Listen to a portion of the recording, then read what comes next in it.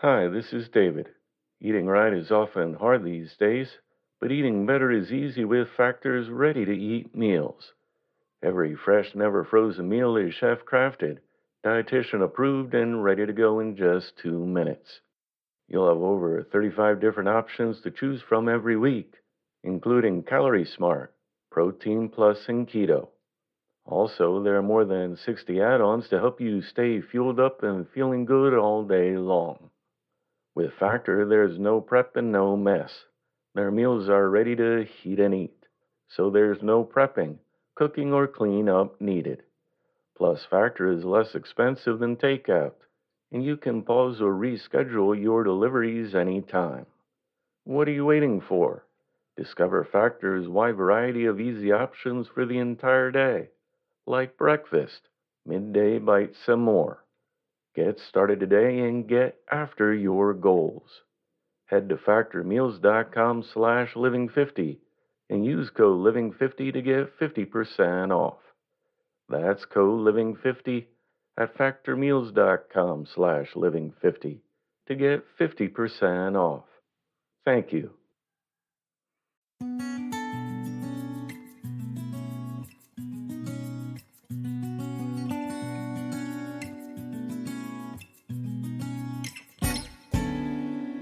Welcome to the Inspirational Living Podcast. Today's reading was edited and adapted from Success by Lord Beaverbrook, published in 1921.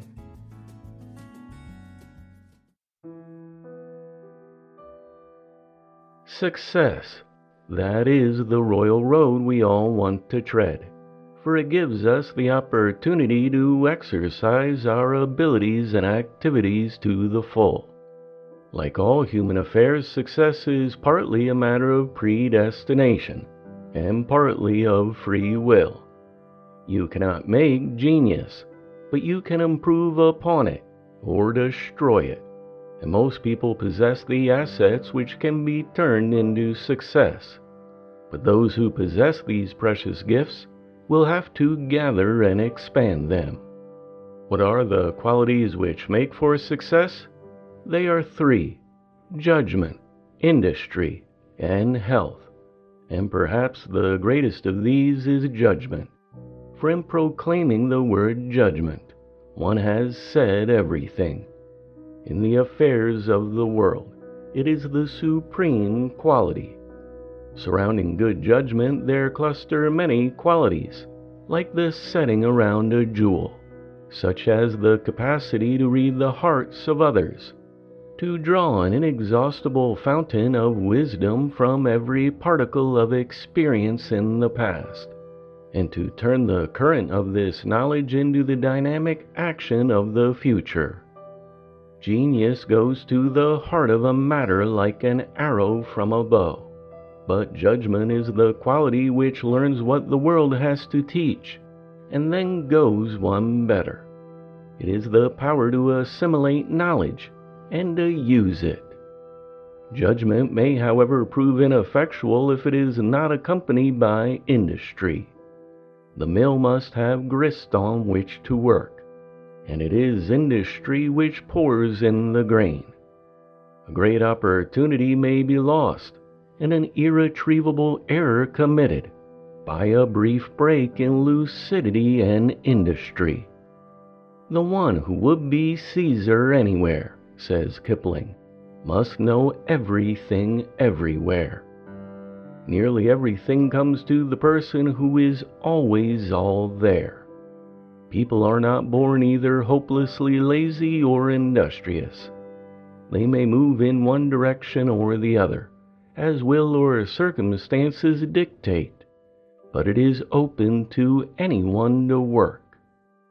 The true secret of industry well applied is concentration, and there are many well-known ways of learning concentration, the most potent tool of success. Industry can be acquired. It should never be squandered. Next up we have health, which is the foundation of both judgment and industry, and therefore of success. Without health, everything is difficult. Who can exercise a sound judgment if they are feeling irritable in the morning? Who can work hard if they are suffering from a perpetual feeling of malaise? The future lies with the people who will take exercise, but not too much exercise. Sports may be hopeless as a career for most people, but as a drug it is invaluable. No ordinary person can hope to succeed who does not work their body in moderation. The danger of the professional athlete is to believe that in scoring a victory, they have won the game of life. Their object is no longer to be fit for work and a noble purpose, but to be super fit for play. At the end, the whole thing is revealed as vanity. The pursuit of pleasure is equally ephemeral. Time and experience rob even amusement of its charm, and the night before is not worth the next morning's headache. Practical success alone makes early middle age the most pleasurable period of a person's career. What has been worked for in youth then comes to its fruition. It is true that brains alone are not influence, and that money alone is not influence, but brains and money combined are power. And fame, the other object of ambition, is only another name for either money or power. Never was there a moment more favorable for turning talent towards opportunity, and opportunity into triumph, than the world now presents to the man and woman whom ambition stirs to make a success of life, if you are found equal to the task. The ladder of education now enables a person born in a cottage or a slum to attain the zenith of success and power, and in every case there stands the three attributes to be cultivated: judgment, industry, and health. Judgment can be improved upon, industry can be acquired, and health can be attained by those who will take the trouble. They are the three pillars on which you can build the golden pinnacle of success. Nearby the temple of success stands another temple. Behind the curtains of its doors is concealed the secret of happiness. There are, of course, many forms of this priceless gift. Different temperaments will interpret it differently. Various experiences will produce variations of the blessing. A person may make a failure of their business affairs, and yet remain happy. The spiritual and inner life is a thing apart from material success. Even a person who, like Robert Louis Stevenson, suffered from chronic ill health can still be happy. But we must leave out these exceptions and deal with the average individual who lives by and for their practical work, and who desires and enjoys both success and health. Even if a person has both success and good health, they may not be happy. They may have access to the first temple, but the other temple may still be forbidden to them. A rampant ambition might be a torture to them. An exaggerated selfishness can make their life miserable, or an uneasy conscience may nag at them. For the woman or man who has attained success in health, there are three great rules: to do justly, to love mercy, and to walk humbly. These are the three pillars of the temple of happiness. Justice, which is another word for honesty in practice and intention, is perhaps the easiest of the virtues for the successful person to acquire. Their experience has schooled them to something more profound than the acceptance of the rather crude dictum that honesty is the best policy, which is often interpreted to mean that you better follow the laws.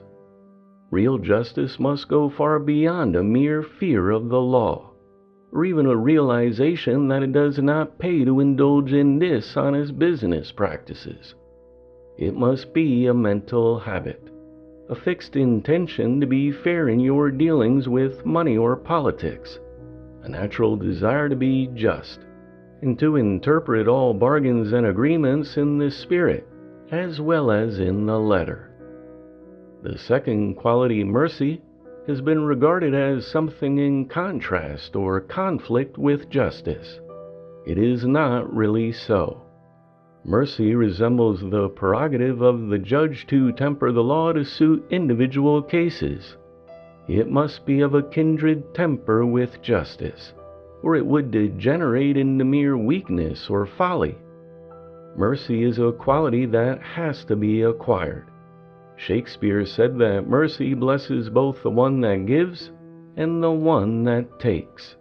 And he was correct, for those who exercise mercy lay up a store of it for themselves. What in essence is the quality of mercy? It is something beyond the mere desire not to push an advantage too far. It is a feeling of tenderness springing out of harsh experience, as a flower springs out of a rock.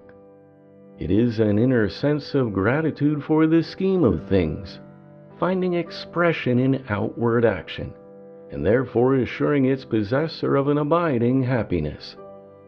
The final quality, humility, is by far the most difficult to attain.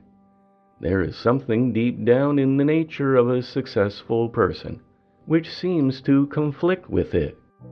Their career is born in a sense of struggle, courage, and conquest, and that very type of effort often invites a form of arrogance. I cannot pretend to be humble myself. All I can confess is the knowledge that to the extent that I can acquire humility, I will be happier.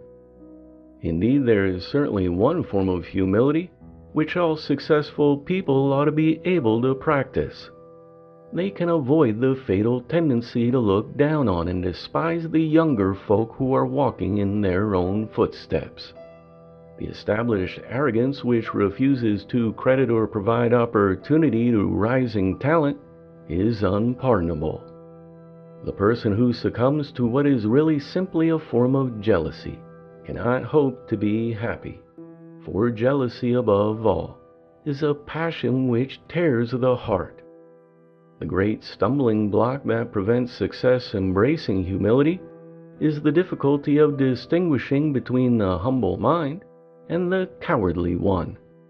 The most important point to remember is that if your moral judgment is worth anything, you should be able to practice courage without arrogance, and to walk humbly without fear.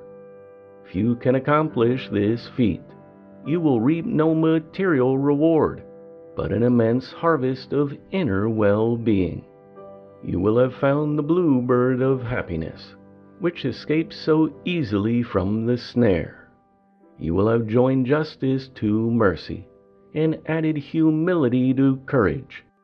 And in the light of this self-knowledge, you will have attained the zenith of enduring contentment, of lasting equanimity.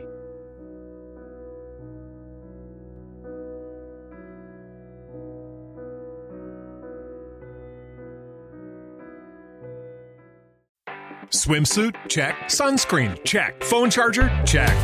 Don't forget to pack the 5-Hour Energy. It fits great in a pocket or carry-on, and the alert feeling will help you arrive ready for anything. Now get 20% off when you use code 5HETRAVEL at 5hourenergy.com. Expires April 30th. One-time use only. Not valid with other discounts. Remember, visit 5hourenergy.com and use code 5HETRAVEL to save 20%.